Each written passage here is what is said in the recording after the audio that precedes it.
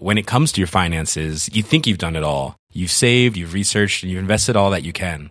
Now it's time to take those investments to the next level by using the brand behind every great investor, Yahoo Finance. As America's #1 finance destination, Yahoo Finance has everything you need, whether you're a seasoned trader or just dipping your toes into the market.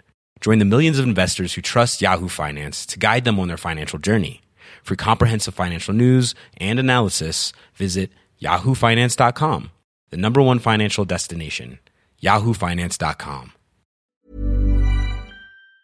Please note that this episode of Waypoint 101 carries a content warning for abuse and self-harm, starting with a letter reading at 107:18. 本当？見えないでしょ？どこにいるのかな？見えないよ。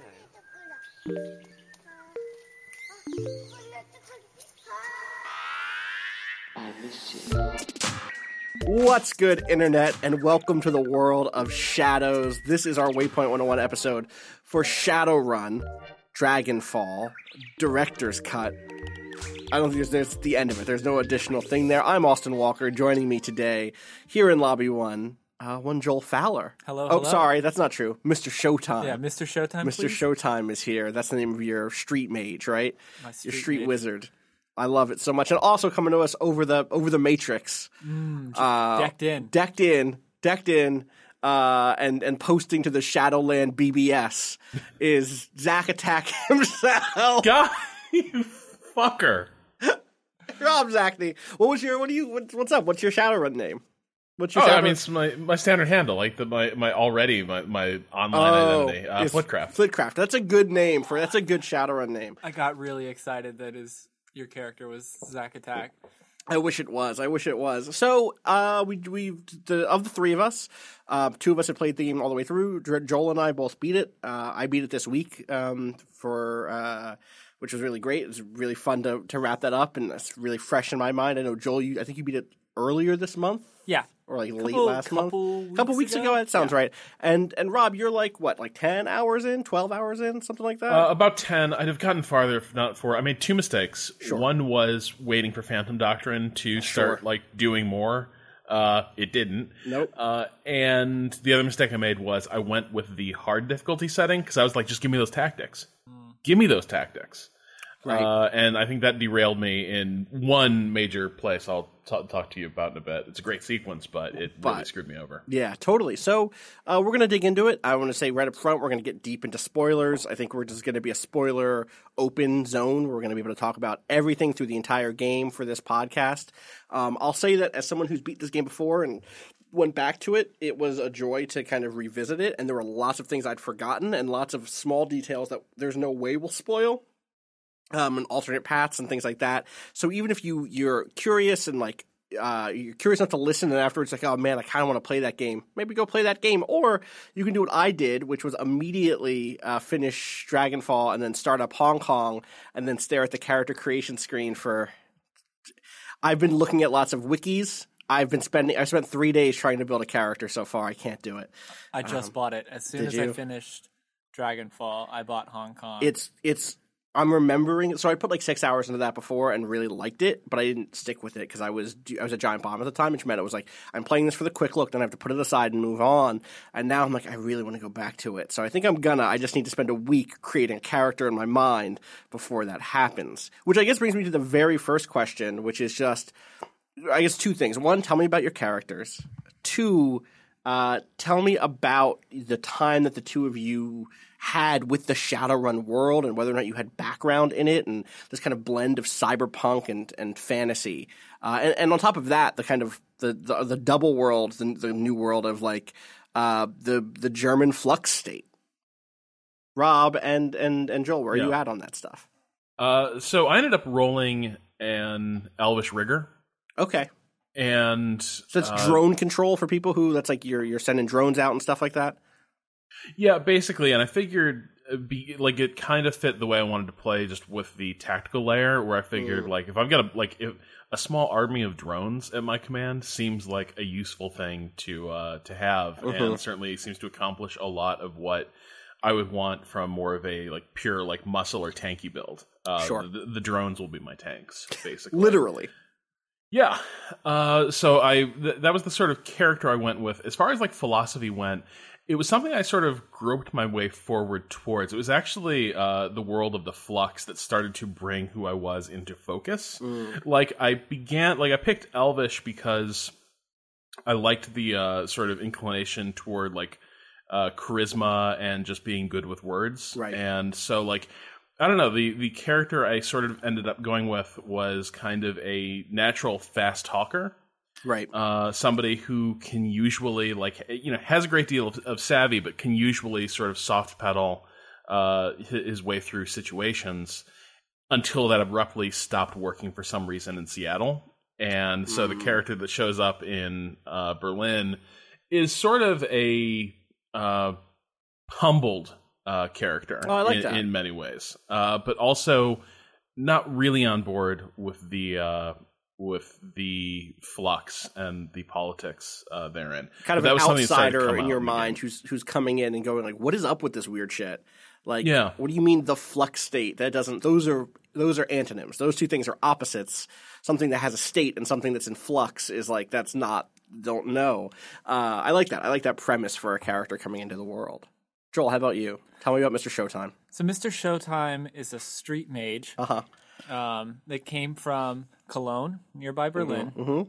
Really big in the disco house scene. Love it. And really used magic as a diversion on the subway. And in place of dancing, we diverted everyone's attention and took some credit sticks. I see. So you were a scammer. Yeah, I was a scammer that used my magic. I mean, passively, but just trying to get by. Yeah, I get you. I wasn't actually dancing. That was a projection. I see. And one day I tried to do that shit on Monica. And that shit doesn't play on Monica. Monica grabbed my hand and said, "What are you doing? I love this so Come much, with Joel. me," and started to teach me the ways of a Shadowrunner. Wow. And then that's when you got to the Cruise Bazaar. Rob Kreuz. Because it's like Kreuzberg. Oh, right, duh. Which right. is like it is my literally favorite Kreuzberg. neighborhood in It Berlin. is Kreuzberg, right? Yeah, okay, cool. Yeah, that makes way more sense. Have either of you played Shadowrun stuff before, either tabletop or Genesis or SNES or what are the other Shadowrun games? There was a Sega CD Shadowrun game, believe it or not, that never got translated, never got localized to North America. Yeah, I mean, I'll go first because my answer is very short, but this was my very first introduction to anything in the Shadowrun universe. Do you think it was effective as that? Because I think one of the comments I saw from a lot of people on the forums was like, hey, this as a game doesn't do a great job of introducing some of its like mechanical concepts. And I think that is partially because it began as DLC for Shadowrun Returns and kind of, I think, the devs' harebrained schemes assumed that people would have definitely played through Shadowrun Returns, which does this very slow, hand-holdy, like guiding you through all of the basics of the combat. You never really get it's not the same thing as like you have a core team that you return to over and over again. You're building your characters in the same way. It's not like that. It's way more, and it does the like welcome to the sixth world, welcome to Shadowrun. And so this is just kind of like boom, you're in it. Run with it. I definitely had a bit where I was overwhelmed because it's, I've like seen Blade Runner, right? Kind of get some of the cyberpunk, sort of, right? I knew there would be, like bionic improvements and stuff like that. And then there were elves and dwarves and orcs, and I was like, oh shit! Like, yeah, it all came at me very fast. Where it was like, okay, this is pretty much what it says on the box, which is like cyberpunk mixed with like magic fantasy and dragons. And I think that stuff was more overwhelming than the combat. I mean, the combat stuff, I think figuring out team composition, obviously, but I think in any new like turn-based strategy game, you're going to have to figure out like where everyone fits. So that stuff was easier. And, I think with some experience, I would have known a little more about where to put points into and kind of how to stack the team. But luckily going with the mage was a really safe choice because there isn't a mage on that team already. Yeah. It was like Dietrich does some spell casting, but he's a shaman. Yeah. And so a pure mage is like a pretty good And I typically go, in games where you can really stack, like I'm going to go combat. I'm going to like use rifles and traditional combat stuff or magic. I almost always go combat. Right. Like Dark Souls, Mass Effect, etc. Right.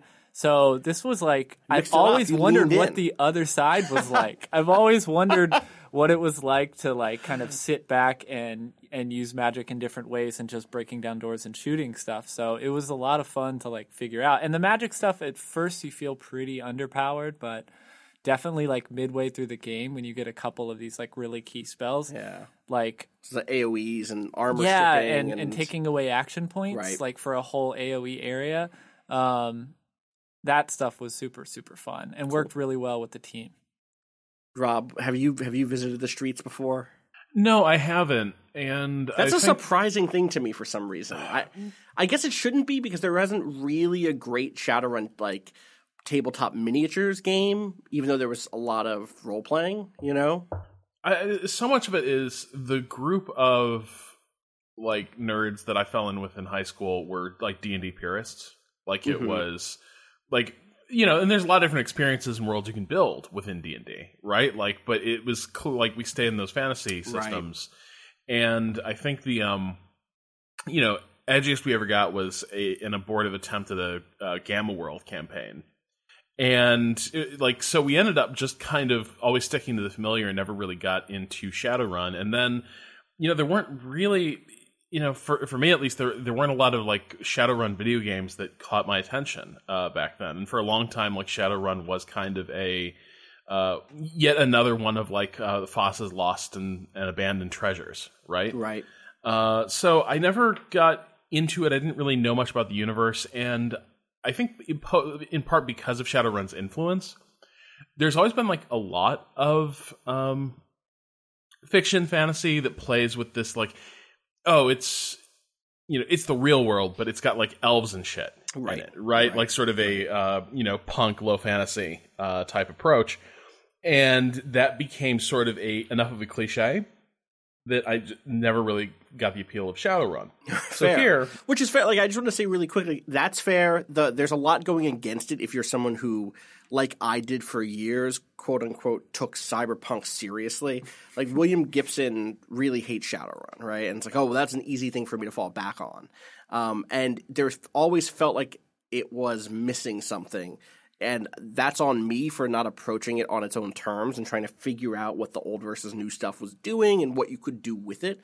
So yeah, that's definitely, Rob, I'm sympathetic to your kind of like, this feels cliched thing. Well, I want to get into that a minute because I want to hear what Gibson's line of attack on it is, because what I started really getting from this is that in a lot of ways it takes cyberpunk very seriously. Oh, it does. Totally. It thinks about like the politics and economics and the ways these can be these are analogs for stuff that was already at work in the real world. And the other thing is, this is a product of two eras. The universe is a Cold War spec fiction, right? Like that's where this universe has its origin. So it's all the rise of electronics as a massive consumer, a massive industry. And I would say the Kreuz Bazaar and the Flux State very much like is about Germany in the 80s, and particularly West Berlin, in the late Cold War. But then this game we are playing is made in the modern era and is inflected by a change in context. But I think as far as like introing you to this stuff, it's interesting. I actually liked how disorienting it was. Like, dude, I had the moment. There's this moment like toward the end of the first act of the game where they reveal that you are caught up in a conspiracy that involves fucking dragons. Yep. And you get the backstory on like, okay, so the first thing you're introduced to is this concept that there was this this dragon that terrorized Germany, Feuerschwinge. AKA Firewing, for those of us who are going to stumble over pronunciation over and over again. That was beautiful, Rob. It was gorgeous. The way I put it a lot of times is I have a very good working knowledge of like paramilitary German in some ways. Okay. So like I kind of I've heard people screaming Feuer a lot. Anyway, But then the reveal that, there's tons of dragons in this world. Right. And they went corporate. Right. And instantly. And then the dragon becomes kind of a metaphor for corporations in the world, right? What are they're kind of these like conniving, immortal, all-encompassing entities. And the dragons in this. They're moving invisibly. They're moving in ways that you can't pin them down. You might be a pawn of one the whole time. Right, but they now represented power, whereas power was brute force and fire.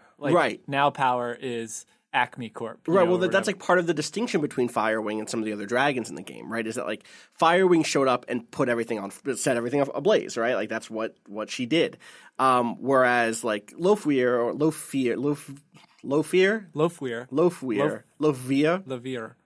That might be it. That sounded good. Lofweir showed up and was like, "Oh, I'm going to own everything." Dunkelzahn shows up in North America, runs for president, becomes the first president to have a first lady who is a friend and not a spouse, which is a weird thing that I know about this world.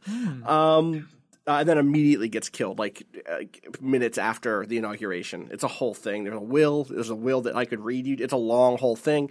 Anyway, I think that stuff is. I think part of the thing I'm curious about for both of you, actually, building on that, though, is this kind of species analogy that's happening in this world has always been something that I've, struggled with. When I was a teen, I loved Shadowrun because of the Genesis and SNES games. And then when I started, again, taking Cyberpunk seriously, I kind of moved away from it. And then when I tried to, dip back to it in my college years, but I was put off at the time by reading what a lot of white folks did with Native American, which doesn't come up in this game, right? This is a thing that because it takes place in Berlin, you're not getting the fact that there is a huge Native American nation, a First Nations nation in North America that is very much rooted in some research and white dude understanding of some Native American stuff. And at the time in my 20s, I was very much this stuff is all rubbing me the wrong way. This is mostly because the people I was playing games with at the time when I was in college was a lot of white people. Right. And so I couldn't deal with Greg talking about his headdress. I couldn't deal with it. And the thing that happened, I think, in the time between then and now is that I've played games with and am lucky enough to have shared my Shadowrun experiences with more marginalized folks. So when Lacina,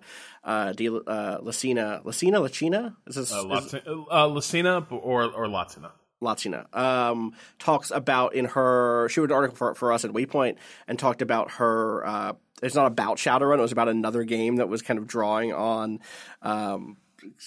was it South American? Dragons versus Europeans. Dragons versus something like Dragons that, versus colonists. But she wrote about her time playing Shadowrun, and I saw a lot of my time playing Shadowrun there as turning it into something from a marginalized position, taking a compromised setting and being willing to compromise yourself a little bit to turn it into something that is, for me, blacker and queerer and more radical than what the base stuff was.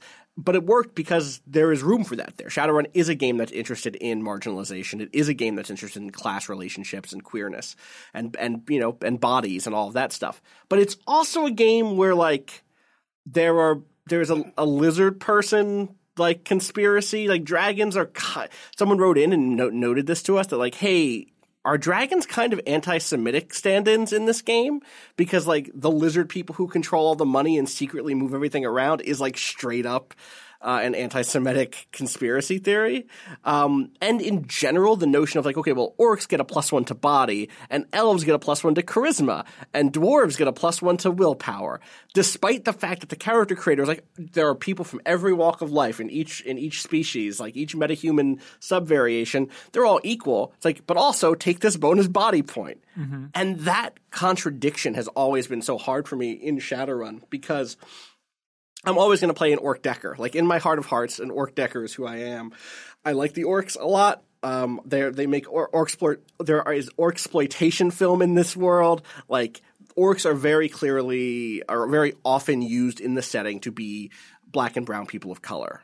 They are a lot of people in power think of them as being physically intimidating, even when they aren't. A lot of the sort of baggage with being a black man is caught up in the vision of what orcness is in this world, and so I relate to that. And I'm going to not take the +1 to intelligence or charisma that I could get from another species or whatever, right? But it's still kind of – it's just somewhere in the back of my brain, all of these things of like – yes, I want the metaphor. I want the dragons as corporations metaphor, but I also see that in some ways that metaphor is lacking because corporations aren't individuals. Corporations are more formless than that. And also the corporation as the individuals who are pulling all the strings ends up going some dark and weird places, you know? So I'm curious how y'all felt about those things. I read into a lot of the metaphors more into like the sentiment behind them, like the sentiment behind what the corporation stands for and like – all-consuming power, very little care for those like left behind. Right. And obviously, like it definitely wasn't lost on me that a lot of the kind of, you know, the disparagement between the classes and races was stand-ins for things that exist in our own world. Right. And I don't know. I've had a weird flip in my head, and this may be a tangent, but I was reading about the lore of Bloodborne. And trying to understand like what the fuck I had just finished and like where it all started. Yeah.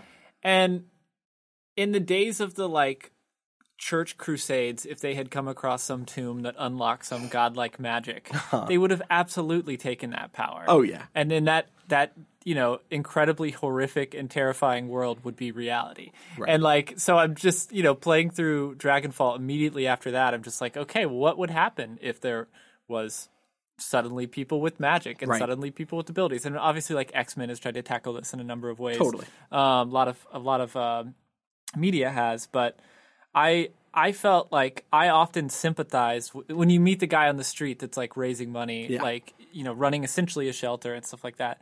I really felt like they were using these, you know, magical races as stand-ins to kind of make you decide what kind of person you wanted to be.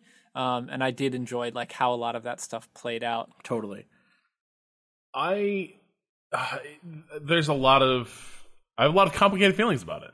Yeah. I have complicated feelings. Like, I think the game is trying valiantly to have it both ways, where it's like, okay, look, trolls can only have intelligence 6. Now, that's because that is a social construction. It's a prejudice against trolls. Right. But also, you can only have intelligence 6. That's not, let me be clear, you can get higher than 6. Oh, and you're right. No, trolls is 6. You're right. It is 6. That's really, that's kind of low, right? They can't be. 6 ain't great. 6 says you can't use the best computer. There's computers trolls look at in this world, and they're like, beyond me, man. I don't know. I can't. What is is that an Excalibur? Nah, never couldn't be me. I'm just a simple country troll here. No, it's really, and that's the thing. Like, and you could maybe like they're trying to create a background where it's like, okay, this is a social prejudice. Like, there's like trolls are never going to get access to this, you know, to this kind of material, this kind of education. And there are sequences in this game where they indicate like education is becoming a like commodity that is becoming like it already is in our world, but like especially in this game is becoming a commodity that's about control, like social control and like holding social position. Nevertheless, you've got a game where it's like, hey, this analog for you know, a marginalized people. I don't know. They're just kind of not as bright, and that's like, I don't know. I don't know what you do with that. I don't think they've nailed it. It's what I'll say. No. Well, and it feels to some degree, so like you just said, Rob, that it feels like this game is them trying to do their best, or like Joel, you said it's about a sentiment that they're going for. This game constantly feels like. And I think all of Hairbrain's Shadowrun stuff feels like they're going, all right, inside of this framework, how can we fix things to some degree? I would say they probably could have gone further and just thrown out stat maximums entirely and said like, oh yeah, you get a bonus based on social, you know, the social access to or access to certain or it could have been things. Skill based. If you're a mage, you can only have so many body points. Right. If you're a decker or something, right? Because they've thrown out a lot of the rest of the systems, right? So I think that would have been fair. I think that you're fair in saying, Rob, that you have complicated feelings. Yeah, and you know, and then the other thing is the analogies I've kind of work for me, except the thing is like they work for me because I'm like at the end of the day I'm a white guy. You know what I mean? Mm-hmm. And so for me, I'm like, yeah, interesting. This is a decent analogy for, you know, these real world things. But I'm not the subject. I'm not the thing being analogized, right? It's an analogy for my consumption and for someone in my position and perspective. And that is a complicating thing. The dragons as worldwide Jewish conspiracy, I did not get at all. I think the game actually does a pretty good job of... You should finish the game. Okay. Everything you're doing, Rob, is because an ancient dragon has secretly been pulling your strings the whole time. Okay. And then that person destroys the bazaar a year later, or destroys the flux state a year later. With your help. With your help or not, you can walk away from that. I think it's more of the general. The comment in question was very much about. I mean, I have it. I think I can pull it up really quick. Here it is. This is from Kath, who says, "This problem is at the end of the game, so I understand you might not get to it, and don't read it before you finish. So sorry, Rob. I only recently finished playing this game for the first time, and one thing's been kind of rotating around in my head since then is Adrian Vauclair's big speech. So this is one of the things you didn't get here, Rob, about his plan, the way he talks about dragons is uncomfortably similar to anti-Semitic conspiracy theories. So for you, Rob, Okay. So it ends at the end of this game is, I mean, I'm just going to dive into it again. Go for it. You go to confront. So it turns out that, so you pay Alice the money, right? You're trying to raise all this money to pay Alice. You pay Alice the money. Alice is like, yo, you got to drop this and go away. I ran into some shit that's scary. There is a holding cell of some kind in the basement of the manor that you attacked, and also there is something on the internet keeping anybody or killing anyone who gets near it. And you find out that is a malevolent AI named Apex. You have a really interesting encounter that maybe we'll talk about in a bit, and then you do that confrontation, and you learn something else at the end of that confrontation, which is Audron, the orc, the big fuck off orc who you think is hunting you, or whatever the thing is that you think is hunting you. Maybe you think Apex is hunting you. The revelation, or you think Firewing is hunting you. The revelation is actually Adrian Vauclair is hunting you, and Adrian Vauclair has captured Firewing and is holding her. Has split her spirit from her body and is going to upload a virus, a biological virus, or kind of infect her with a biological virus, and then spike her in the brain with like she's rage or whatever, so that she just goes off and burns everything, and then the virus is going to slowly spread via metahumans to all of the dragons and kill them all. And the reason he's doing this is because they're the 1%, because they control everything from the shadows, because they've always controlled everything from the shadows, and because Vauclair's been defined by that first experience, exactly, where like living in dread. And it's a great speech. And on the its plan, face. though, well, the big part of the plan is to spread it. Right. The dragon is going to destroy your neighborhood and kill millions of people. It's going to destroy Berlin, and the people who are fleeing with it will have been affected by it, and they will go to the rest of the world and spread it, and eventually it will kill all of the dragons. That conversation was so long, too, and there were so many... Well, it's a boss fight. It's a conversational boss fight where if you make the right choices, you can talk him down and argue rationally that, like, he doesn't know that it won't hurt people, too, because he's, like, pretty sure metahumans won't get hurt by it, but dragons will, and you can be like, no, I read some files and I'm smart. This could mutate, obviously. You can make some like if you have a high enough like medical stat, basically, you can make some arguments from that position. And you can do a lot of being like, yo, your brother spent his life trying to stop you from doing this, and then you killed your brother by mistake. Don't do this. He didn't respond too well to me yelling like, you're an idiot. No. You should stop. Did you talk him down? No. Okay. I tried. Okay. You can. I did it on this playthrough. And he's like, oh no, this is stupid. I shouldn't do this. And then the big orc kills him. Yeah, and says we're going to do it anyway. I wanted to get there. I had watched all the DVDs, which were really, really great. Yes. They're good. They're good. So, Rob, you made it through. You definitely made it through. Was it the Green Lantern? The Green Lantern? What? What's the... Well, sorry, the something lantern? The person. Oh, the green. Green. Green Winters. Green Winters. Yeah, Green Winters. Lantern who is secretly the brother of Adrian Vauclair. Got through that where I started to. the first mission with the lodge. Right. So you went to the trial. Yeah, and it fucked me over because we'll get to that. I think it's a great sequence, but I have words. Okay.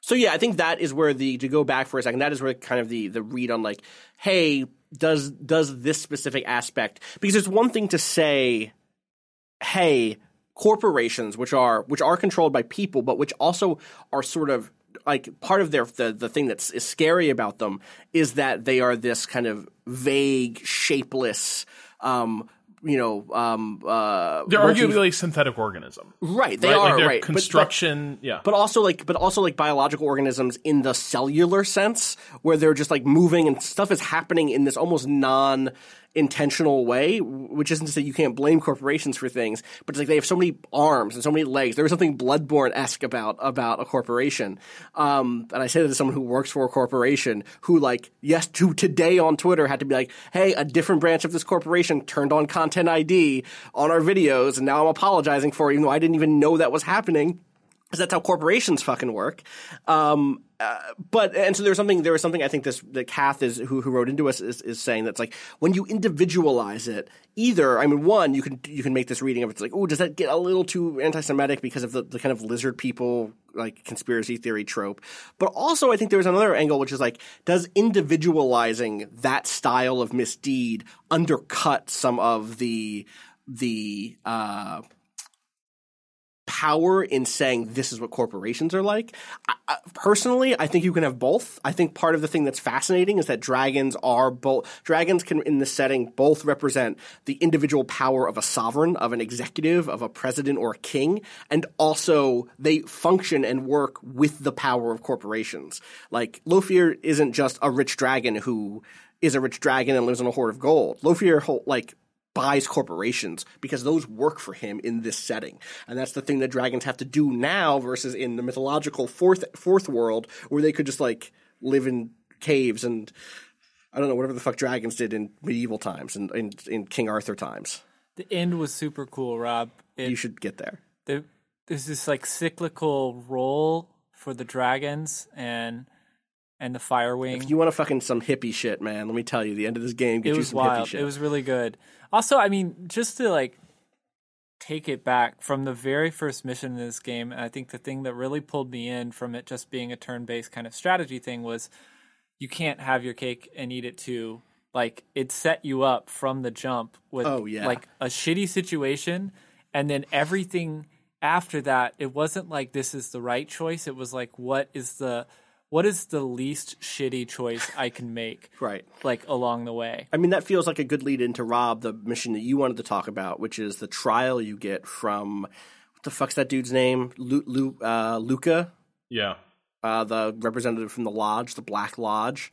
Straight out of fucking I did that too. Twin Peaks. I regretted it immediately. Talk to me about that mission, Rob. Okay, so I think this is where having cranked the difficulty really fucked me over, but also, like, there's two missions I want to talk about before the show is over, but this is the one, why did I not get as far with this game? Right. Because there are places where this game gets hard and things go wrong in really good ways. And I think this is one of the best heist games I've ever played in some ways. Like, it comes across like it is like playing a great heist or crime film in some ways. And I think this mission really typified that. You are sent by this, kind of shadowy dude on basically an audition. He's like, here's a milk run. Show us what you can do with it. You can't bring your regular crew. You're working with people we picked out for you. We already know what your crew can do. The question is, what can you do? Right. And I had created, by that point, I was primarily a rigger with the drones. I'd also gotten into a little bit of decking. Sure. With the, because it's only another tree that you've already sort of unlocked. You already have all that intelligence, right? Yeah. So why not double dip? Right. So I had already probably... even. Yeah. Sorry. I was basically running the double down character build. Anyway. Great.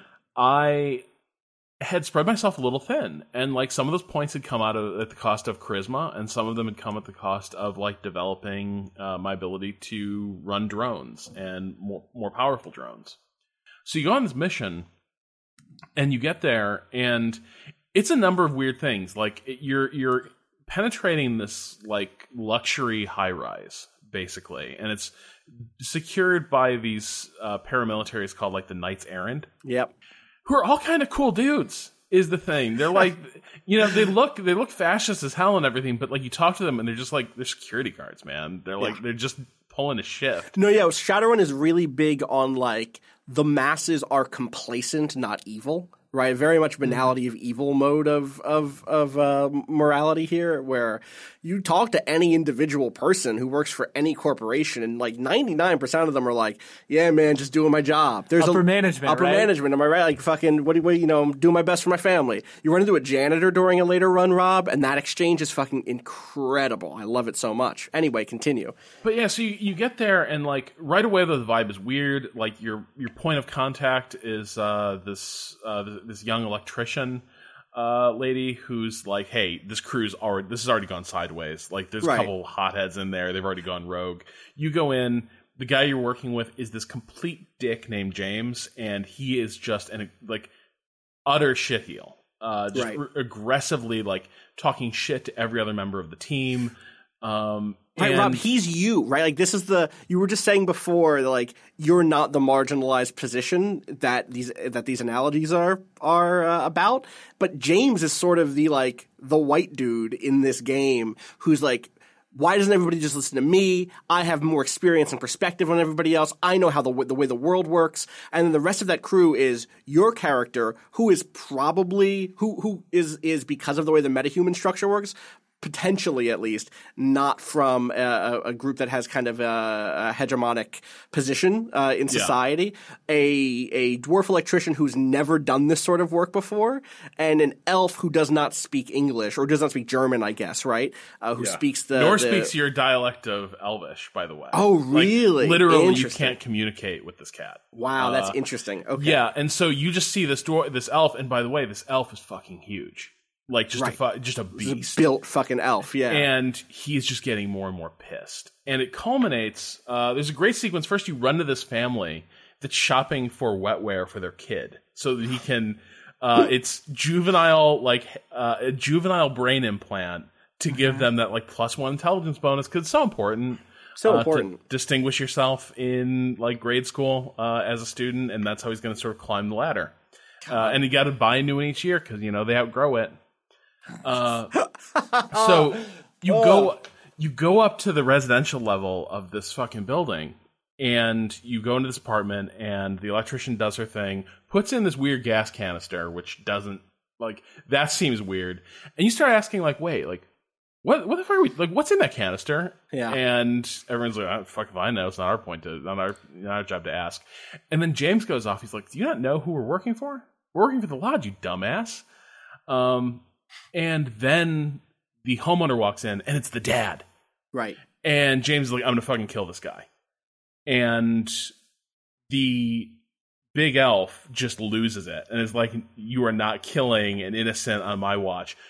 And it all just goes to shit. Meanwhile, the dad calls for security. The elf goes after James. And now there's security guards pouring in. Your crew is at war with itself. And you're stuck in the middle. And you've got to fight your way out of this building. And it's the entire thing, the writing is really good. That entire escalation felt really organic. This is a game that does an awful lot with a very little in terms of it's walls of text and some good suggestive character art and good writing. But it sold that moment of everyone in this heist crew is standing there and suddenly guns are out and pointed at each other. Completely sold that moment. The problem is at that point it's actually a level check. Basically, are you a bad enough dude to shorthanded fight your way out of this building? It is an audition. It really is. Can you do it? And how can you do it cleanly? Because that's a hard fucking fight that follows. Especially because you've probably lost your big elf dude. Yeah, that's the thing is right after that encounter, it's whether you got through it with killing the dad or not. Right. I tried not to kill the dad. Then immediately the big elf guy is an enemy. Right. And it's no, I want to fucking kill James. But now... But you need James. That's what Jana says. To hide what you thought was these So did surveillance. you both went for it? Right. That's the other thing. Is right. It's supposed to be a surveillance. Yeah, it's it's disguised bugging as this apartment. bugging an apartment. Right. So why do we have this giant gas canister? Good question. So you both went with the mission. You both were like, "Listen, I got to complete the mission." Yeah, in for a penny, in for a pound. I tried to save the dad. I wasted the elf. Yeah. And then Same. like I couldn't make it to the U-Bahn. Like Right. the final check, I was like, I should have. Like, why the fuck did I bring this deck? I should have brought the extra drone. So there are a number of ways out of that situation, which is another thing I like about this game. Is there is, you don't really get a legwork segment the way some Cyberpunk games. And here I'm thinking mostly like tabletop stuff, like in Shadowrun, the tabletop game, or in a game like the Sprawl, which is what I ran for most of the second season of Friends at the Table. There's this moment in those games where you're like, all right, here's my my mission. You get the kind of like pre-heist Ocean's 11 or Fast and the Furious thing of like, I'm going to walk around, I'm going to interrogate some people, I'm going to steal some blueprints. But they kind of integrate that directly into the missions most of the time, where you're like, I'm in a place, but things haven't gone wild yet. And so in that case, in the trial, you can fight your way back to like the front door, like through the escalator, the elevator down. You can get out through a window. Yeah, the fire escape. Or there's a way to get open a utility hatch that's just in a security room. Or like a maintenance room or something, and that will lead you straight back to the U-Bahn, and you don't have to fight. You just have to fight some people to get to there, shit. but that isn't a huge fight. So because I was a decker, I could hack in. I was a good enough decker to hack into that place and get that escape route. I got to like completely sidestep so much of that fight. Oh which my God, meant I never even checked. Yeah, okay. Right. Oh, well, and the thing that's great about that is I think it communicates the same thing that you're talking about there, Rob. The feeling of like the heist has gone wrong and people are bugging out. What do you do? And I love the feeling of this game where it's like, well, who did you bring with you? Like you can do different things depending on who you brought.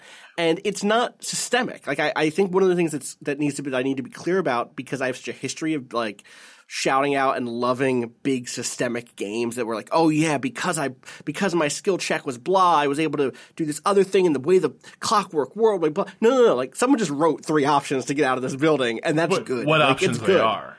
Right, exactly that. And that's this whole game. This whole game is just, let me give you some scripted shit, but it's good scripted shit, to the degree that even my, proc gen loving ass is like, yes, this works because the options are actually well written, because you actually put the points in. You've actually put the time and work in to make something that sincerely makes me like stroke my beard and go, fuck, I don't know what I want to do. But what that mission did for me, and I'm just realizing it now, is made me love my crew that much more. Yeah. Because you're like, fuck, if only I had Iger, if only I had, Glory here. In this situation, we could have done X, Y, and Z. And you're pretty early on. That's in the first chapter. Totally. When you're doing that. So maybe that mission is when I got back home, when I got back to our hideout. Yeah, exactly. I was like, so good to see you. You guys want some $50 Turkish coffee? I'll go get the real stuff. Yeah, I got this. And everyone's like, why are you so excited to see it? You know what I mean? Don't worry about it. Totally. We just bombed someone. So maybe that, Right, the reveal, we didn't even get to the reveal of this, right? Which is you have this whole mission of like, oh, I'm planting... You were committing terrorism, bugs. Right? But of course, you were planting bombs to kill this rich exec, which I'm okay with. Just tell me up front and make sure that you're not involving people who don't want to be involved with murder. And when you meet up with the Lodge associates... Yeah, of course. As you're coming out, depending on like who made it through. Like if James made it through, they're like, oh, I thought you would have killed this guy. And welcome aboard. Right. They're actually like, well, if you can work with James, you can work with us. Yeah, and then you're just set up immediately. Be like, wait, I was supposed to go in there, bomb someone in the name of espionage, right? Murder all these people, and like I think Jana, Jana had no idea. She was just like, I'm trying to get home to dinner with like my boyfriend. You know what I mean? And it's just like I fucked up once and I owe them a favor, and now I'm paying it off. You've turned me into a murderer. Like she loses it at you, and rightfully so. Where she's like, you've made me into a murderer. Like this is not the thing that's supposed to happen, and this is all because of an audition for you. Are you fucking kidding me? And this is definitely one of those KOTOR 2s type missions where like it breaks bad the other way too. If you kill James and exfiltrate, the end of it is like she's like, they're gonna kill me. Like, we had a mission and you scrubbed the mission. They're gonna ruin my life. My life's ruined. You've ruined my life. And you can convince her to go with the elf, to go live with like the elf's people, like out of Berlin, and he'll like, you know, take care of her and all. But she's like, okay, cool. I guess I have to walk away from everything I love in Berlin. Thanks. Bye. Like, Shadowrunning. Total damned if you do. Totally. Well, like, that is one of the things that there's a lot of themes in this game, I think. There are two great pieces that I want to shout out really quick. One is from Colin Space Twinks, who is a great Twitter follow if you haven't followed Colin Space Twinks. And that is over on the Tumblr page, Unlockable Kangaroo.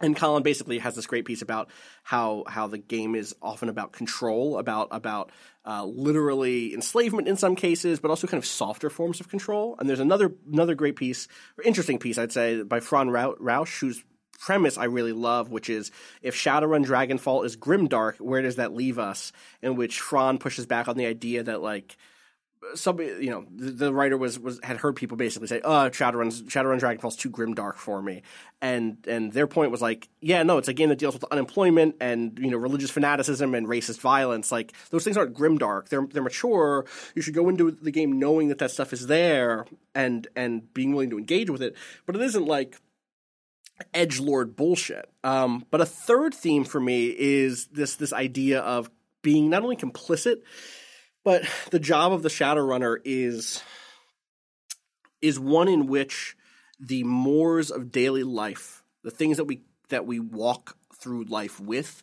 in order to keep us from doing bad things, begin to fall away, because that's what capitalism requires of you, right? And for me, one of the best stories about that is Iger's backstory. Iger's one of my favorite characters in terms of gameplay mechanics. Like, Iger's always felt like a very Rob Zacny character to me, because she is just this like big fuck off soldier. But there was also some deep humanity in her. Not that Rob doesn't have a deep humanity, which is what it sounded like I was implying. But you know, her. Did you do, Joel, her? I did everyone's missions. Okay. Side. So like, my favorite is probably either Dietrich's or Glory's, but Iger's has this great thing at the end, right? So for Iger, Rob, you end up, Iger's whole story is she used to have a team. Things went bad with that team. She was part of this group that was going after kind of human traffickers and some other serious organized criminals. Specialized, like, military team. Exactly. And you end up going after one who's kind of shown up in the neighborhood. But the addition to the team before that, right, was this kind of know-it-all, yes, rich kid, yep, who wasn't qualified, right, to be on that team. Who is very clearly like you, right? Whose parents pulled strings so that they could be on that team. And then that person fucks up during the mission, and Iger is like cool with that. And then fucks up after the mission and pulls a gun on someone who Iger was in the process of talking down, just like an average person. I think shoots them, right? He actually, I think the Iger story I remember, and this, yeah, I don't know if it plays out any differently, but was that person like made a mistake where they were supposed to stay concealed? Yeah, that happens during the mission. Sniping from distance and like, you know. Yeah. And put them in a position where their strategy fell apart right. because of their mistake. Totally. Like, basically ran up and pushed the alarm button. That's the first mistake. And so Iger's already pissed at that guy. And then during the retreat, like during the escape phase of that plan, they run into somebody who's like a local cop or whatever. And Iger's ready to talk them down. And this guy fucking kills them. And so Iger is like, nah, I'm going to kill you, and kills him on the spot. And there's this great conversation with Iger where you're like, yeah, you're a Shadowrunner. You keep calling yourself a soldier. You're not a soldier. Like, you're outside. You have been pushed out of that space. You don't work that way. You're a killer just like the rest of us. You have all these great, you know, lines about hierarchy and you know, reporting lines and orders and all that shit, but it all falls apart out here because, you know, the world around us pretends to have those lines. But the only reason it stands up is because people like us know that those lines are completely fabricated. And that is a kind of a grimdark, edgy type thing, but it's delivered in such a way that feels like it cares first and foremost about the characters working through that feeling, and that's part of why this game works so well for me. And that's the first time Iger had shown, like Iger talking about watching her old team leader like bleed out and being able to do nothing, and all of because this person that was junior and wasn't qualified to kind of be on that team had put them in that position.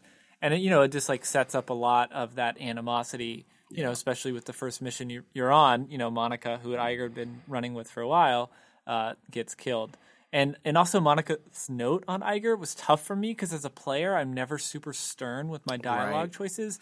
And Monica had left a note that said, "Hey, if you want to like break through with Iger, like you have to be really, really hard." Like, and I would say like stand in line, or you know what I mean, or like shut up and follow orders, and like it works, and it works. It's hard, but it was hard because it was just like you want to be like. You want to be like, listen, Iger, I get where you're coming from. Yeah, and that's just never going to work with her. It didn't work at all. It's not who she is. Yeah, that stuff was super, super interesting. Rob, it sounded like you had a little thought there. Well, no, I was thinking about this game's... I think this game has a really interesting cynicism, both about hierarchy and reactions against hierarchy. Yeah. Like, because the game also thinks the flux state's bullshit, too. Like the argument this game is making in a lot of places, at least, and it's articulated by someone you meet in that shitty bar in the Kreuz Bazaar. Yeah, Lucky Strike.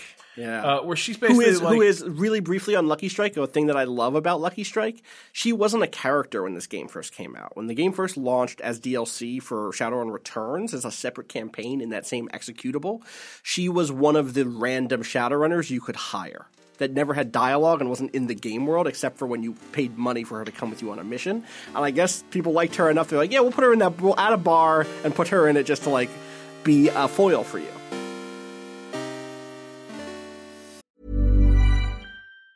Planning for your next trip? Elevate your travel style with Quince. Quince has all the jet-setting essentials you'll want for your next getaway, like European linen, premium luggage options, buttery soft Italian leather bags, and so much more. And it's all priced at 50 to 80% less than similar brands. Plus, Quince only works with factories that use safe and ethical manufacturing practices. Pack your bags with high-quality essentials you'll be wearing for vacations to come with Quince. Go to quince.com/trip for free shipping and 365-day returns.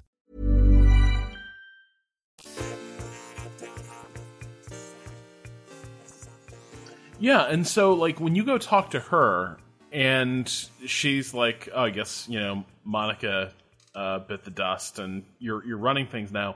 But she makes the argument that, like, she basically says straight up, Monica had made herself too central to life in Kreuz Bazaar. Right. That she had her fingers in too many pies, had become the queen of the neighborhood, basically. And your character's like, no. She was an anarchist. Like, that's not how she rolled. That's not what she was. And Lucky Strike kind of laughs and is like, oh yeah, like she was an anarchist, huh? Like, really? Let me ask you, how did decision making work? Who made all the calls? And it's like, well, it's Monica, but we had debates. And Lucky Strike's response is, oh, and how'd the debates go? Like, let me guess. At the end, Monica put her foot down, said how it was going to be, and you all went along with it because Monica was in charge. And that's kind of like that's kind of the flux state writ large in some ways. Everyone's committed to this anarchist experiment. Oh, we don't have order. We don't have hierarchies. But what they've replaced it with is like a multitude of hierarchies and order that are all like hidden and unclear, but are in many ways like, in some ways, even more structured than the direct hierarchies that they're sort of reacting against. And if you don't have the protection of one of these hierarchies, you are utterly fucked, which is why you end up like, you stumble across a medical lab in one mission that's basically been locked down for 2 years and nobody ever saw what happened there. Nobody ever checked it out because they fell off the grid and no one had their back. Right, because it had been purchased by a doctor to hide an experiment in, basically, right? For a really long lease, and it was just there. It was just there. And even the corporation that wanted to break in and get their shit back was like, oh, we'll wait until somebody else opens the door. Like, it's not important enough for us to actually engage with. It's the flux state. Fuck it. Yeah. I think that there is definitely that cynicism there, but there is also I think it also romanticizes in a way that is appealing for me, a sort of an anti-capitalist. It is actually an anti-communist thing, right? It is anti-centralization in the actual bazaar itself, where on one hand, yes, your goal, the kind of arc of your character, the arc of my character, Ghost Note, the orcish hacker or Decker who'd previously been a jazz musician and a philosopher. Ghost Note sounds like a great kid's show, by the way. I know, it's fantastic. That's the next life. After being a Shadowrunner, go on to become a kid's TV personality. How do I become like Monica and become a sort of familial figure, a sort of paternal figure in some ways. And so there is that, but there is also the feeling that everyone is there by free association. And at the best parts of your team working, and this goes all the way through to the end where, like, someone on your team leaves at the end if you get a good ending for them. Glory, the end of the game is like, I stuck through this thing. I wanted to stick through with you. I have this other business to go take care of. I know this is like a family and I can come back whenever I want and I'll be back. You'll see me, but like, you cannot order me to stay. I have other shit going on. And at the best moments of the vision of anarchy that the Flux State has, and I don't think that's a particularly well developed vision of anarchy in this game necessarily, like, you're not. It's more seeing it libertarianism, function. actually, but I think it pushes back against it to some degree because you do have sort of groups that are like did you deal with what do they call the Shocken? Right? What's the Geist, the free information group? Yeah, we dealt with them. So like you do have some groups that are very clearly about keeping the powerful in check, functioning as core members of this group, and you also very clearly have institutions at work that are not the sort that would function inside of an actual libertarian hellscape. But it is libertarian in the sense of like those people aren't getting funded by anyone because there's no state, right? Like the shelter what is that character's name? Not Paul. Paul's your fixer. Paul Amsel's your fixer. I forget what the orc character's name is who runs that place. Like that place has no funding unless you give it funding. So it is. I definitely see where you're coming from there. But there is also this feeling of like the reason the bazaar exists at all. Samuel like Beckenbauer or something like that. Yeah, you nailed all it. Right. The reason that the Crazed Bazaar exists at all is a sort of volunteer. We all find affinity with each other. We're building a commune together. There is a garden space. There is, you know what I mean? Like there are visual signals of a shared sort of space, but also the corporations exist there. You don't get to not have the corpse. And so it is at the very least a deeply compromised vision of what anarchy or anarchism and an anarchist kind of, culture would look like, which, like you said, Rob, is a sort of interesting cynicism because it takes it seriously. It would be so easy for this game to say, in the Crazed Bazaar, everything is good, period, the end. We're never going to have someone who is an outlier there. We're never going to have someone who's like pointing out its flaws. And instead they did, and I think it actually makes it a more honest depiction than it would have been otherwise. Do you want to talk more about that other mission you brought up just now? Yeah, it's a charming mission. You go into this abandoned, like mad science lab, basically, that we're doing some cutting edge, unethical, wetware research.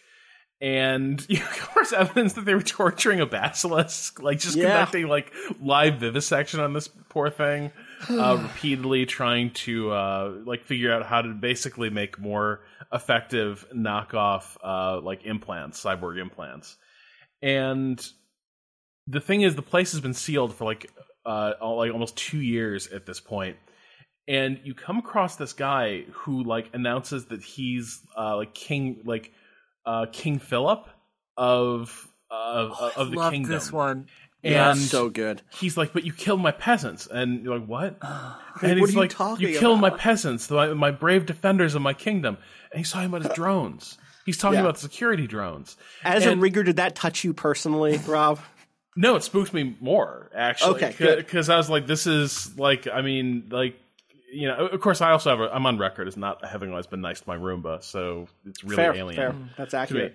But what comes clear, like, eventually you get the story of like, well, what went wrong here? And in his like overwrought way, because he's fallen under the influence of this really shitty, like Slovakian orcsploitation fantasy TV show.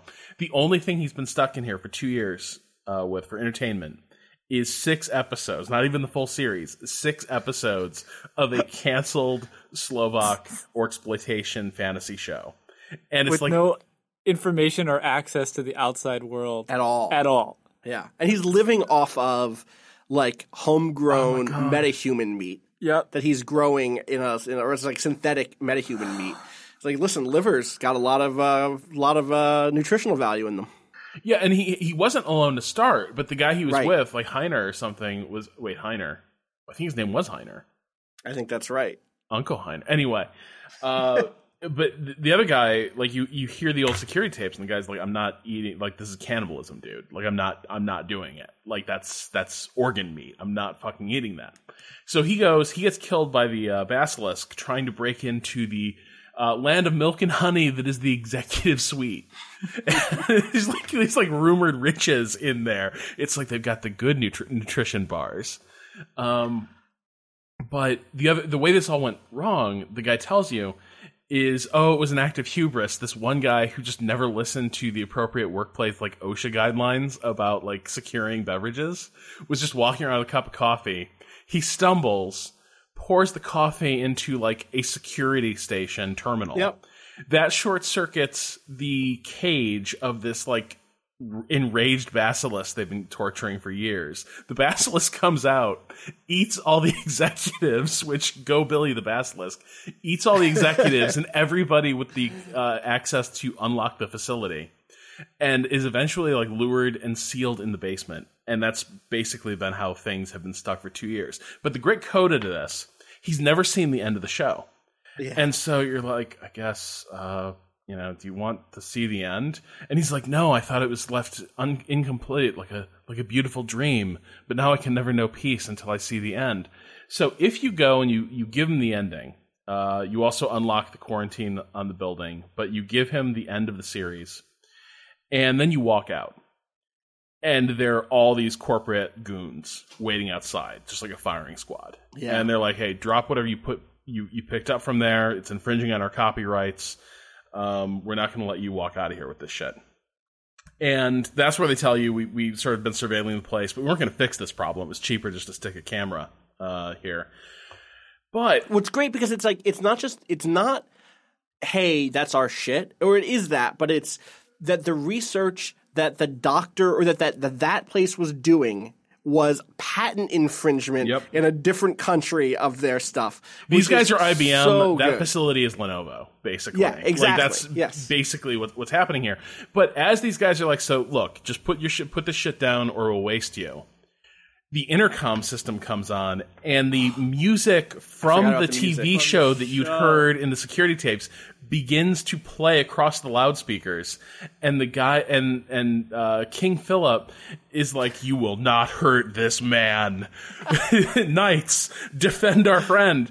And it's like this Ride of the Valkyries as all these security drones pour out of the building and just fucking. So but the great thing is the corporate goon, as the scene begins, his last words are just, "The fuck?" And then they just get rolled by these drones. It is such a good, surreal, like, I don't know, just dark satire. I would watch that episode, right? Like, I would love the Dragonfall TV show, because this episode would happen and everyone would be like, it's just completely great dark satire. And then the next episode would be another, like, weird I went from run. that into the run, the trial run. Like, that was the next mission I did. So I went from, like, this is hilarious, to, like, don't fucking kill this guy. I'll fucking waste you. Right, exactly. Like, and that's one of the things I actually love about this game. So, briefly, Shadowrun has had a few games, right? We kind of talked about this already. Shadowrun had the SNES game and the Genesis game. And at the time, when I think about those two games when I was growing up, I liked the Super Nintendo game, which is a story about, a character. It's a story about a specific character who gets caught up in a big conspiracy, and there's a rat spirit and the dragons and the jester, and there's like a very specific story being told. And the Genesis game has that too. There's a character whose brother gets caught up in some shit, and you play that character's brother, and you're going on runs to make money to blah blah blah. The Super Nintendo game is fairly linear. There's no, like, you're not going out on runs. You're doing a specific set of runs to get to the end game, and the Genesis game literally had a proc gen system for building runs and sending you in to go like kidnap an executive from another company because another company wanted to recruit him, or having you like it had like random events as you walked around the city streets, and so you'd like just bump into a vampire, or you would see a guy being chased by the cops or whatever, right? Very, very bare bones stuff, but it was a Genesis game and I was 12 or whatever, so I loved it. And then when I grew up and started playing tabletop Shadowrun and other Cyberpunk games, the thing that I loved was this feeling of like I'm going out on runs with my crew. And yes, there's might be an A plot that ties things together. I know as a GM, one of my favorite things is to like start teasing what that A plot is through little side bits in little missions. But the first Shadowrun Returns game that came out was more like the Super Nintendo game. It was a straightforward thing about a specific event. And yeah, you did one or two side runs, but it didn't have that feeling that this has, which is today I'm going after the place where the basilisk is, and I'm going to get rescued by the guy who thinks he's the king of Night King of Sutherland, Philip Rex. Thank you, Night King of Sutherland, Philip Rex. And tomorrow I'm going to go on a trial run and everything's going to go to shit. And this game so encapsulates that feeling of being on a crew, being in a place, doing runs to make ends meet. I love just the simplicity of like you need to make X dollars, and to do that you need to do Y number of runs. And you can skip some of them. Some of them are fully optional. You can hit that goal without going over. I, of course, did everything, so to some degree it is still a linear game where you're hitting all of those points, but it still produces that feeling of like being in the city, living week to week, from run to run. How trustworthy is this information? How exactly? What are we getting into now? Which, who's the Johnson on this one? Johnson is the Shadowrun term for like who's the mission giver. Like, can I trust this person? A couple of the missions really lean into that in really cool ways. Like, not to like go through the whole list, but there is the mission, like Mark 6 or whatever, the MK6 one, where you end up uncovering this whole operation about trying to make people into drones. And it's a great fucking story thing at the end where you basically rescue this person who's been turned into a living drone, and your mission is to deliver the Mark 6 to your employer. And you can free that person, and then they immediately are like, no, I don't want to live. Like, right. You give them free will, and their choice is to not live as a. They crush, crush their own skull. It's brutal. And then you're like, well, I guess technically the employer didn't say they needed the Mark 6 alive, so you just like put them in the truck. Right, and after you had done the first lodge mission, right, there's 2 vans there. Oh, really? See, I told off the lodge at that point. I wish I had, after I saw what the lodge was. But at first I was just like, oh, money? Like, this is a linear way to earn money? Like, I'll do this trial run. Sure. And then every mission, Luca, is calling you with an even more compromising choice for even more money than your original. So you could have sent that prototype to the lodge. Yeah, you could have fucked over whoever hired you for the mission for a little bit more money throughout the game, and there were 2 vans there. Right. And it's just like, which van are you going to put the body in? Right. And also the interaction with Glory and whoever Glory's whole thing is also just great. Oh, you're saying in that mission. In that mission right. Specifically, it kind of definitely hinted at Glory wanting to remove this thing and let this person rest, basically. Yeah, like this person has been turned into a slave and has had their body, non-consensually fucked with, which is important for Glory because we should probably talk a little bit about Glory, who I think is one of the most talked about characters here. Again, Rob, I feel a little bit bad because this is stuff that comes across pretty naturally. I'm really curious slowly. about what the story is. Yeah, so let me read a question really quick because I think this one gets to one where I'm going to talk just generally about Glory, but I also really want to talk about this very specific thing, which this came in from Robin, who said, I've been psyched for this 101 since y'all coincidentally mentioned it around the same time I first finished Dragonfall, and it's easily one of my favorite games now, but it did leave me with some complicated feelings. For example, in my playthrough, choosing to respect Glory and the boundaries she establishes with regards to discussing her past meant that I ended up missing her personal mission, which, as a queer woman, really bummed me out. I didn't feel comfortable loading back to pressure her into talking about it either, and it all felt bizarrely tone-deaf in a game that otherwise gets so much right. So my question is, how common of a practice is it by design to expect players not to take no for an answer, and why, of all games, did it show up in this one? And for some background, if you haven't played the game or if you haven't gotten this far yet, Glory is very resistant to talk about her past. Glory is the team's medic and kind of melee bruiser. She has these outdated, old, big, giant cyber arms. Just big older than fuck-off. she is. Right. Yes. They're from like a previous period of cybernetic history. You know, they're from the first half of the 22nd century instead of the latter half. And the only way to get her to open up is to kind of push on where her boundaries are. She says, like, I don't want to talk about this right now or ever. And you have to be like, I'm your boss, which again speaks. You're on my team. You're on my team. Yeah, which speaks to Rob. Your read of this as being kind of cynical about the kind of flat hierarchy stuff, right? Like, no, actually, there is a hierarchy at play here because you're the person who could say, no, tell me. We had someone in the forums kind of add to this. Shawnee said, there's actually an in-story explanation for this, one of those little details that makes the game so good. If you read Monica's dossiers on the team and talk to other people about her, you learn that she had a particular fault as a leader, an inability or lack of desire to help people with their own emotional or psychological trauma. She never got through to Glory or Iger, and if you want to do better, you should be pushing the boundaries harder than Monica did. There's also a little thing that got edited out here, which is she also is the one who got Kimmy hooked on BTLs, on Better Than Life Sims. Who did? Who's Monica did. Oh, fuck. Yeah. And so there is a sort of like Monica takes the far opposite. Problematic. Like, not my business to get involved in your personal life. And the game wants to say your job as the runner or as the boss of this team of runners is to know more than the rest of the team does so that you can account for things. Like, it's your job as the leader to know the histories of your team so that you can trust them on runs.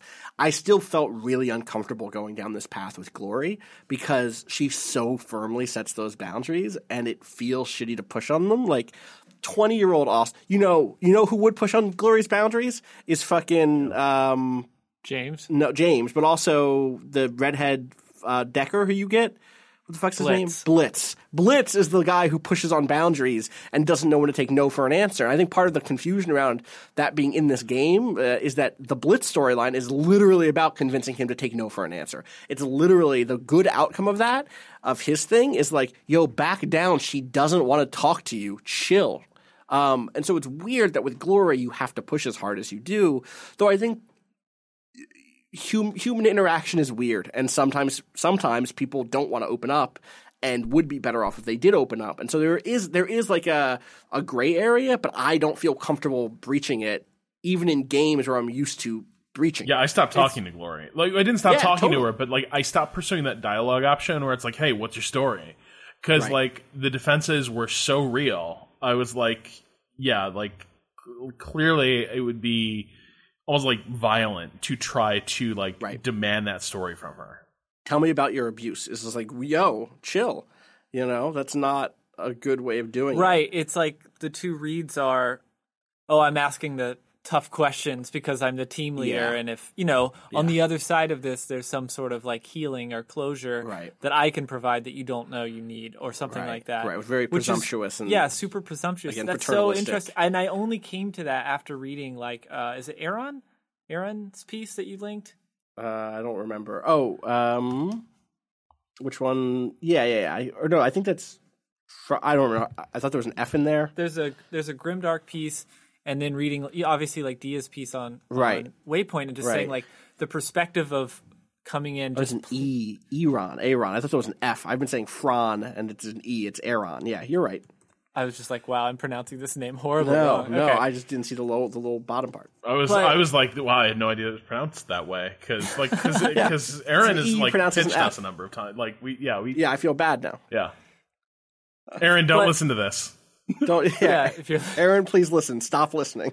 But like pushing ahead on that, because everyone said when we were kicking this off, they're like, Glory's story is like super, super awesome. Yeah, and to get there, I had to push, and I didn't take a step back and say like, hey, these are the boundaries. You know what I mean? Yeah. I took that route where it was like, hey, if you want to be on a team, we need to talk. Like, I need to know where you're coming from. I need to know how reliable you are. Which is really, really interesting hearing you and Rob's take on it, because you quickly were like, no, I'm not going to, like, you set that line, like, I'm not going to push past that. Right. I mean, that's what I did the first time, and then this time I did push past it. because actually the first time when I played this game, this stuff wasn't there. The only personal story when this game launched was Dietrich's. So this is all director's cut. So Glory's and Iger's are both added. And I think Blitz's too, I'm pretty sure. And you can tell one because there's original music for them. Iger's and Glory's special runs both have this like unique dope track to them. And Glory's story is really good. So like the bits that you get from her from just talking with her inside of the crew's like headquarters are fascinating, right? Like she comes from this very conservative background. Her family is deeply religious. They like more than deeply religious are part of an almost religious extremist group that is opposed to all metahumans, but especially elves and dwarves, right? Because they don't want to fuck with trolls. And anti-magic and super anti-magic and abusive, and her father is abusive. Like I imagine them as like torches in the street, like that kind of. Yeah, totally. Because Glory stuff goes to some real places, some really heavy places. Glory ends up to escape her family. So she develops magical powers, right? Like she has her awakening. She wakes up one day, as happens in the X-Men and also in Shadowrun, and it is revealed to her that she has the ability to do magic stuff. And her father reacts in a deeply abusive way, like physically harms her badly, and she leaves and runs away. And lives on the streets for years. Lives as it is implied as a sex worker. I think it handles that stuff fairly well in that she's like that's not. It's sort of positioned as being a negative, but the thing that's mostly a negative is that she doesn't have control of her life more than the sex work itself. It's not like, oh, you're so dirty for that. It's much more like, yeah, I did what I had to do to get by. I'm at peace with that part of my life. It's not a degrading thing necessarily, but it is something. The thing that's a problem is that she like didn't have resources. She wasn't living in a situation she was happy with, and she ends up being taken in. She ends up meeting this girl, Marta, falling in love with Marta, and the two of them, Marta reveals that she's part of this like clique, this group that lives out in the woods in this like cool cabin that's run by this dude named Harrow, who is like every terrible poly dude I've ever read about in my life. Just like the shittiest cult leader. Yeah, poly cult leader, older dude, preying on young, marginalized people, especially women, and also is working with the devil, like the adversary, like the capital H, capital O, horned one. Right, because Glory's getting to all of this, and there's a turn, and the setup for this place is like we finally found a place where home. we could eat, and right. There are other people that were cast aside, and like it's going to take a turn. Well, because the world is filled with people who prey on the marginalized, who prey on young queer women, and who the world is filled with young queer folks who have been by their families tossed into the fucking streets. And so I think part of the reason why Glory works so well is the setup for this is so good, and then the follow through goes to a place that I never expected it would go, which is it isn't that Harrow physically abuses Glory, which is what I expected. What Harrow does is like anoint her the chosen one and says, oh, you're like me. And this is a form of emotional abuse, obviously, and pushes her towards hurting other people. And so much of her story is her grappling with the fact that she chose to hurt people, but also knowing that in the analogy and in reality, she was also pushed there herself. Where does her responsibility for hurting others begin, and the responsibility of those ranging from her father to the devil himself to society for not taking care of her end? Like, who is to blame for this, and how do you make it right? And so then you get the mission, which is like, I'm going to go fucking deal with this guy. Before that, Rob, on Glory's backstory, right. So Harrow teaches her how to like harness her magic. To like really use her magic. To actually use her magic. But Harrow is also working for the devil. Right. And Harrow encourages her to get retribution. I forgot about this completely. And for it's the rough. abuse. Yeah. And In the backstory, her father was super, super abusive and part of this religious cult. Her mother was kind of like, her mother wasn't painted to be abusive or, horrible towards her, but definitely witnessing all of this stuff happening. Yeah. So she goes to the house to confront her father. Harrow is like, go fuck up your father. Yeah. Basically, like, go put it into this evil man. Like, you have magic. Like, you're special. Like, you're deserving of everything in this world and blah, blah, blah. And she goes and she, like, basically, like, charges up what sounds to be like a giant attack, knocks on the door, unleashes the attack, and it was her mother. Right.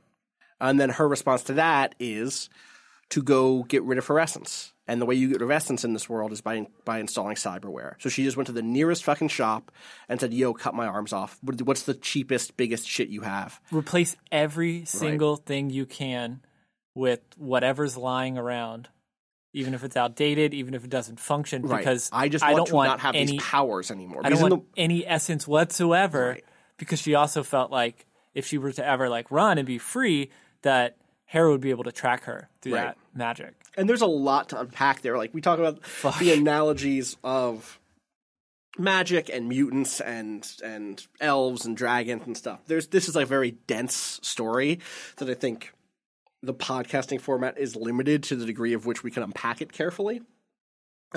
Especially once we start talking about Shadowrun's notion of what the human is. Like, we've had lots of conversations this year because of Cyberpunk 2077 about the kind of politics of bodily purity. In the cyberpunk world, you have a skill or a stat called humanity, which you lose as you add more and more cyberware, and that you get back as you remove cyberware or, like, go through therapy or whatever and kind of adjust to that. In Shadowrun, you just have essence. You have a soul. And whenever you put something metal in your body, you lose it. And you don't get it back. You get a cyber eye, that essence is gone. You pull that cyber eye out, you put a bio eye in there, it's still gone, right? You've burnt your essence. And so Glory has made it so she can never get that essence back.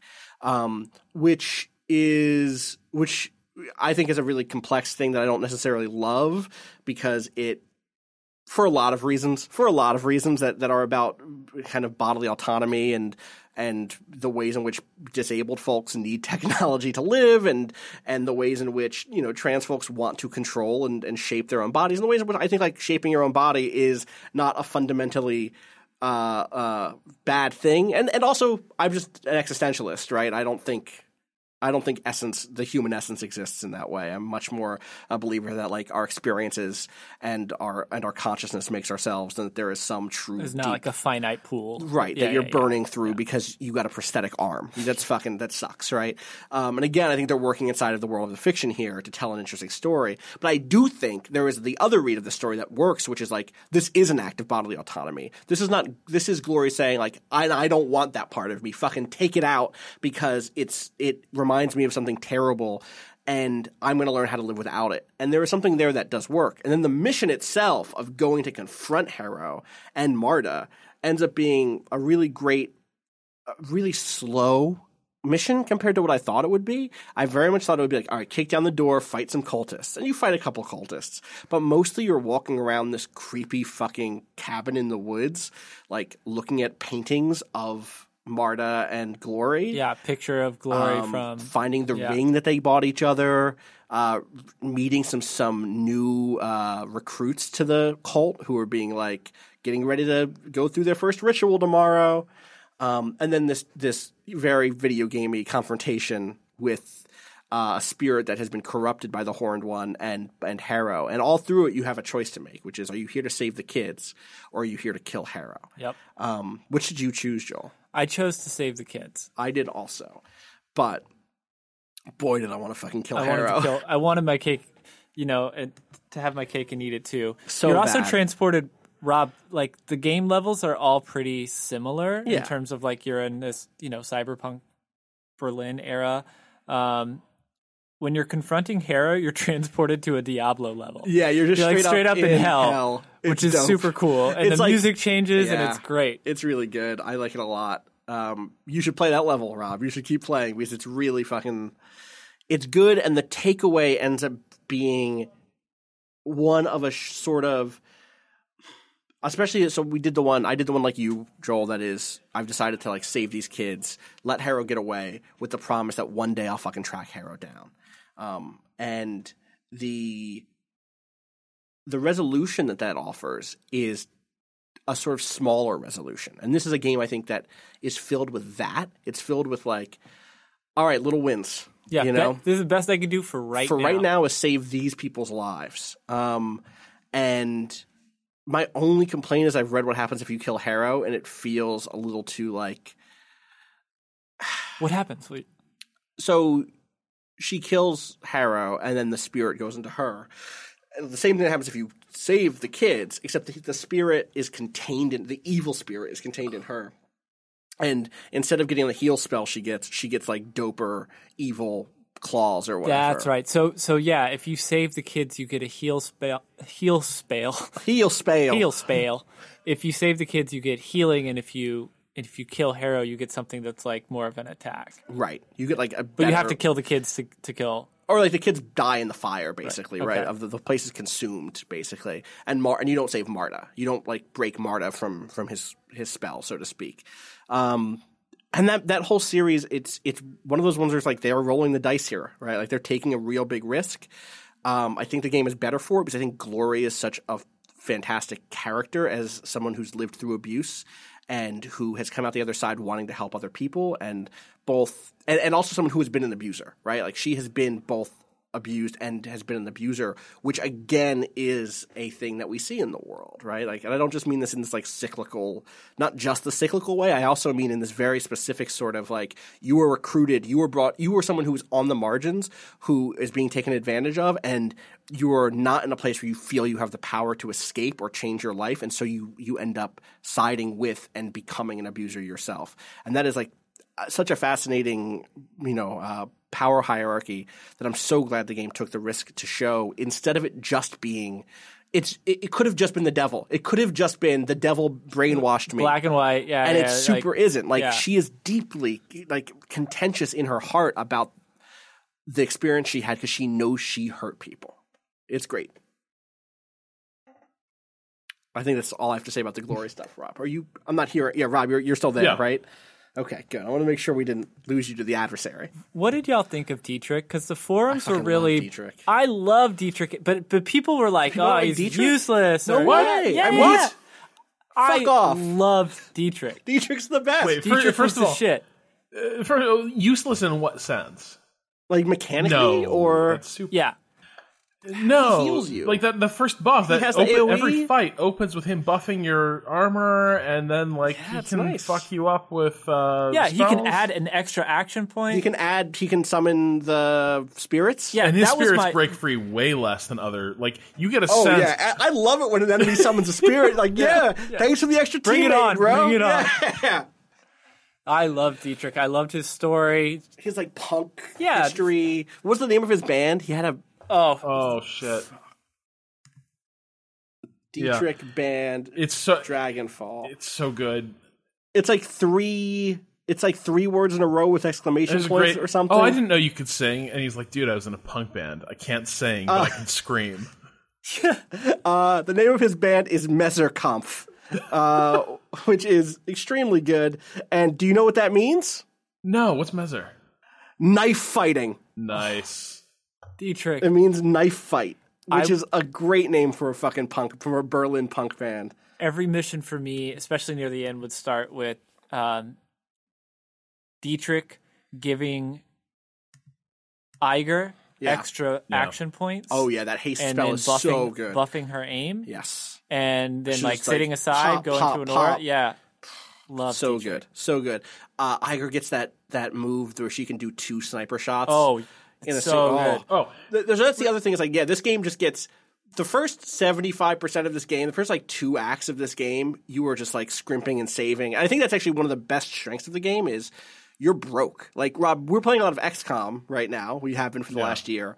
And we have resource limitations, but because there are infinite missions, we can level everybody up. We can earn the money to get everything we want. That is not the case here. Yep. both with karma and with money. You're like, yo, how am I going to make this work? You got to save up. Yep. You have to sell something. I had definitely reloaded the game like after I bought something that I didn't need because I was like, oh shit, that's like all my money. Yeah, it's gone because And I I'm bought a going jacket. into the final mission. Yeah, totally. And when I went to the final mission, I actually switched things up. It was like, I bet you there's not going to be that much decking here, like because this is the final mission and everybody has to be here. So I'm going to buy a combat outfit and a better gun and not get the highest level decker shit or something like that, right? Which was really cool. But in general, that last act, everybody gets an extra action point and like starts getting extra abilities that are just so not overpowered because those fights can be hard. That final fight is actually really tough. Along with the Apex fight is really good fight too. For me was the toughest. Yeah. And I think mine was the Aztechnology run. Yeah. The Blood Curse run because that just goes and goes and goes and there's so many people you're There's a fighting. lot of waves. Yeah. That's the one where you're making your way out of, and there's like multiple rooms of knights, and they can take over. Yeah. There's a lot. Yeah. No, that's a different one. That's the one I'm with thinking the of drone. Yeah, I'm thinking that's of a hard the fight. MK. The MK one Yeah. is also really, really hard. As technology one. So I go after every mission and give my info to the Flex State on the telephone. And I was chatting with Mo, and I was like, yep, just wrap this like as technology mission. We're talking about it. Yeah, sent it over to the Flux State. And he's like, did you read what that information was? And I was like, no, like, what? Oh, dude. So I go back and I reload it and I read it, and then I talk to my team about it. Did you go talk to Algernon? Yeah. The mage dude? Yeah. Yeah, he's like, this is like blood magic that's like unprecedentedly evil. Yeah. And I was like, oh, okay, you know what? I'm going to destroy this one this time. The same with the Apex mission where I accidentally unleashed the rogue AI. I'm having second thoughts because I didn't. I'm not having second thoughts about Apex. I don't want to. This is one I'm actually not going to spoil for you, Rob. I want you to learn the Apex stuff through playing. And if you fall off the game in a month, you want to know, let me know. But you should learn the big Apex twist. Well, I think if I put like, it sounds like if I put like 6-8 more solid hours into this, I'll be done. So yeah, I'd say probably 10 more. But like depends on your focus level and your reading speed. A lot of reading, you know. But yeah, within I'd say 6 to 10, depending, you'll wrap it. It's worth it. It's 100% worth it. Sorry, just real quick, I wanted to get into go for it. The Dietrich mission, I think, was really cool too. Yes. And not just because, like, okay, the idea of you going on this undercover mission to go smash up a anti-metahuman, basically a neo-Nazi group. Humanist. Yep. That's a cool mission. Killing like a Nazi leader is awesome. Like here for that. But the great thing that I really appreciated is that the reason Dietrich is really interested in this mission is because his nephew has been radicalized. Basically, like his nephew has joined this group and is in training to become a little fascist street fighter. And he's like, we got to get him out of there. And eventually, like, there's the big confrontation where you're in the room, everyone's got guns on each other. The Nazi leader is there, and then in comes Dietrich's nephew. Of course. And he's holding a gun on you, and the Nazi's like, dude, like, shoot these people. The thing I really liked there is that the kid made the right call in my game, but it didn't feel like I persuaded him to do that. Like, this is the other thing I really like in this game. A lot of RPGs, like the BioWare model in particular is the one I'll say is egregious about this. Nobody has any fucking idea what they should do about anything until your savior shows up and gives the most basic-ass lecture about morality. You know what I mean? Like, just the most ridiculous, like, wow, I guess I never thought of it that way. I never thought about being a good person. Yeah. It was dark, and now I see the light. Yeah. Thank you. Right, and it's like, it's... the games are fun, but it's a really it's a terrible trope. It's silly. It makes characters way more shallow. It makes the situations more shallow. This was a situation where I genuinely didn't know what that kid was going to do. Like Dietrich's trying to break through to him. My character kind of waved off, and I think the last thing I said to him was like, "Look, kid, it's your call, but make it quickly." 100%. And the kid's like, "Uncle Dietrich, I'm sorry." And I'm like, okay, I guess this is the way it's going to go. And the kid spins around and opens up on his buddy, opens up on one of the other Nazi troopers there. But what I really liked about that is pretty much at every turn in this game, there's no magic thing you're going to say that's going to fix everything. There's no insight your character is so uniquely possessed of. that you're going to completely, course correct somebody just by making some dumbass observation. Right. And I thought that sequence really kind of typified it. The kid kind of saves himself, really. Like, yes, your group is there to like set this thing in motion and catalyze his crisis of conscience. Yes. But in the moment, it's Dietrich's nephew Alexander who makes the decision. He is the one who decides, I'm not going down this path. It's not your characters convincing him not to go down that path. And that's an important distinction that's emblematic, I think, of like Shadowrun's like morality and worldview in a way that like makes me really like this game compared to games that try to operate in similar areas. The cool thing there, Rob, is if you don't leave that choice up to him, he will not go with you. No, he will not shit. Push too hard. Yeah. If you try and pressure him and like be high and mighty and give him some sort of like, come down on some sort of like moral high ground speech, he will not take to like, you have to leave the choice up to him for him to get that outcome, which is really interesting to hear you talk about it in that way. Yeah, I imagine like part of that is just like he already has that person in his life. That's Volker. That's the Nazi, right? Like if he wants to hear someone bark orders at him and feel secure in that is what Humanus is already giving him. You're countering with the Flux State's answer, right? Which is like make up your own fucking mind. Which is again, which the focus on individual choice is again a very libertarian choice, and it is like that edge where anarchism can fall into libertarianism, you end up with anarcho-capitalism instead of some other forms of anarchic thinking, and that stuff comes through with almost every other character. I think the only character you give a big speech to is Blitz, and that big speech. I know you a have little debate bit Sylphie with, too. Oh, Blitz. Oh yeah, Where right. you're like, hey, bit. Sylphie, you Yeah. thought about not being a Have you drug thought about addict? not drugs? Have you thought about not being a drug addict? But admittedly, It's like, it does take you like a lot. Like you need to have a huge bag of conversational tricks to get her there. Like you don't. If you like, you need to have like the ability to do 4 skill checks to get her to the point where she's like, okay, give me Simon's address, and I'll see what's up. That's the second thing there, right? Which is the thing that actually, the thing for both Sylphie and Alexander is there is a place for them to go to. There is something in society that will give them refuge and time and a place to get their lives straight. It is not a magical switch that you flip for them. It's that you've given them access to a resource.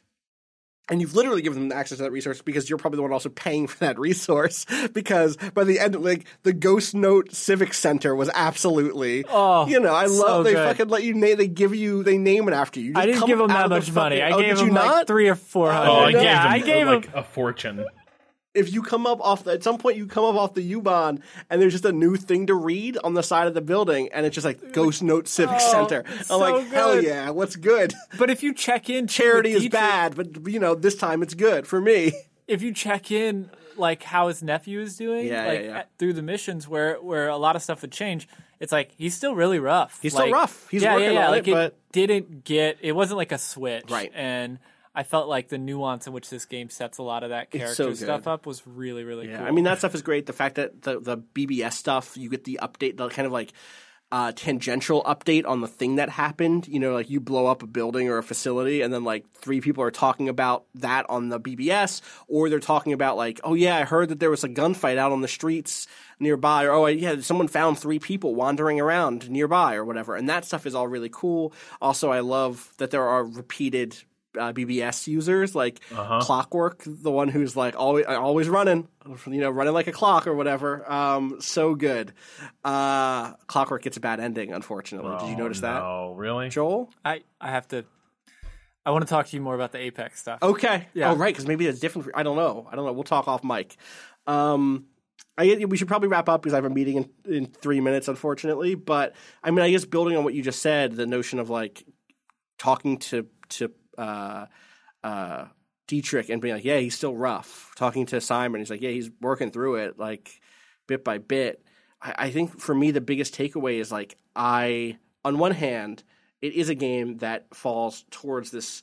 The individual has to save themselves in a world that will never change. It is kind of cynical. It is deeply cynical in that way.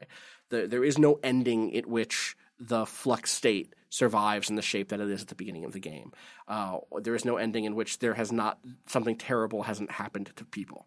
And there's not an ending that makes it feel like you can shift things at the global scale in any way. And that vision, and Shadowrun's vision of the world, is thus very much one that says, like, this is a material world where only people who have access to the largest material resources and who can put them in competition with each other can shape the world. It's a very dialectical world in that way. Little individuals aren't going to shake the world into freedom, right?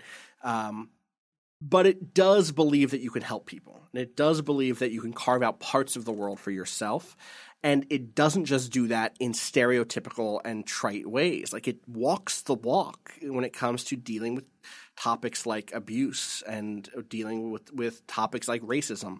Like, it isn't just mutants are bad guys. Like, it goes that little bit of extra step to separate it from what I think are most of the sorts of, like, oh, this is a racism analogy stories that bother me so much. And I think it's because the characterization is so good and because they're willing to make things feel deeply material and deeply nuanced, not in the sense that there isn't a right answer, but nuanced in the sense that making the right answer, like making the choice that you believe is right, comes after a lot of thought and comes with a feeling that maybe you're wrong.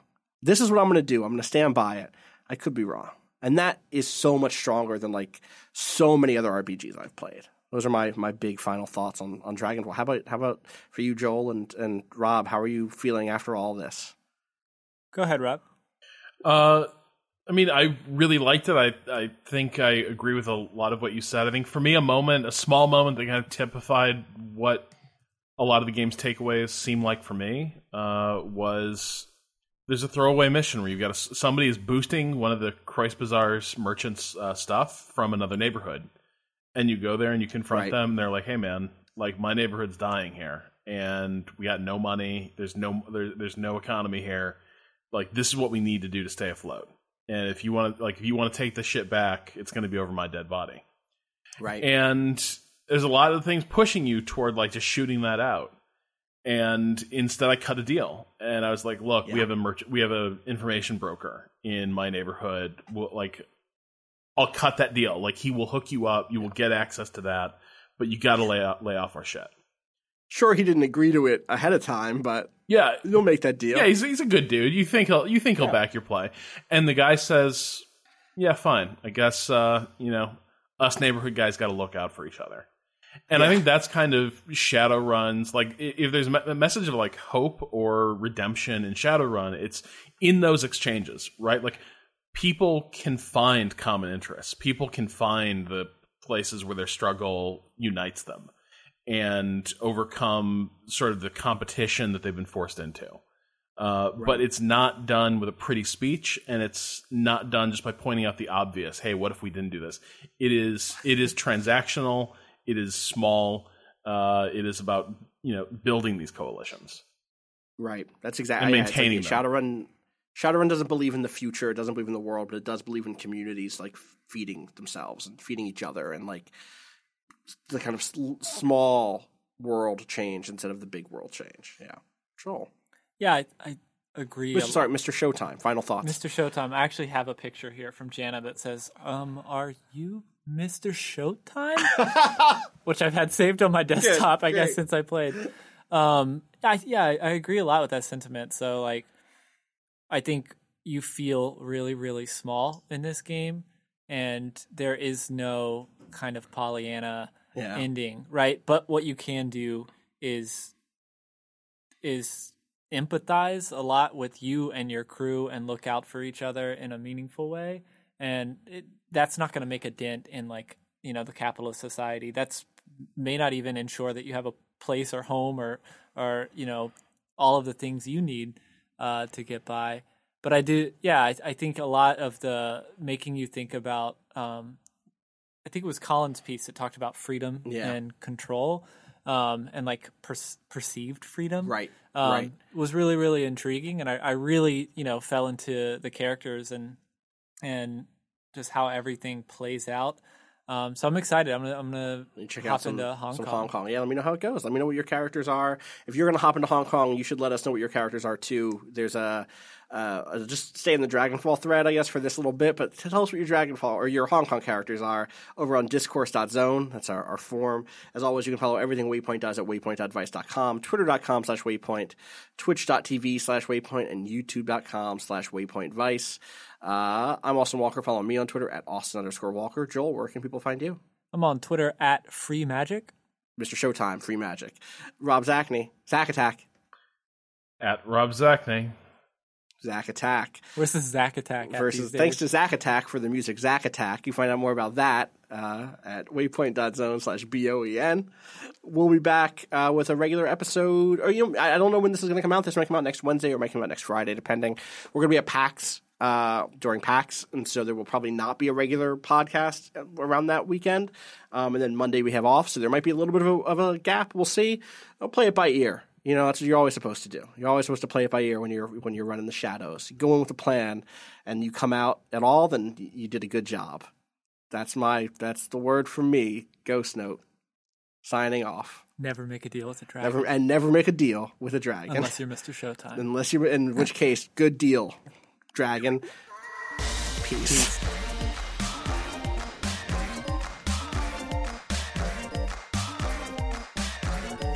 Swing. Bad. There's the drop. That's the drop. You toss that one in there. Feuerschwinge, party time. Excellent. I hate it so much.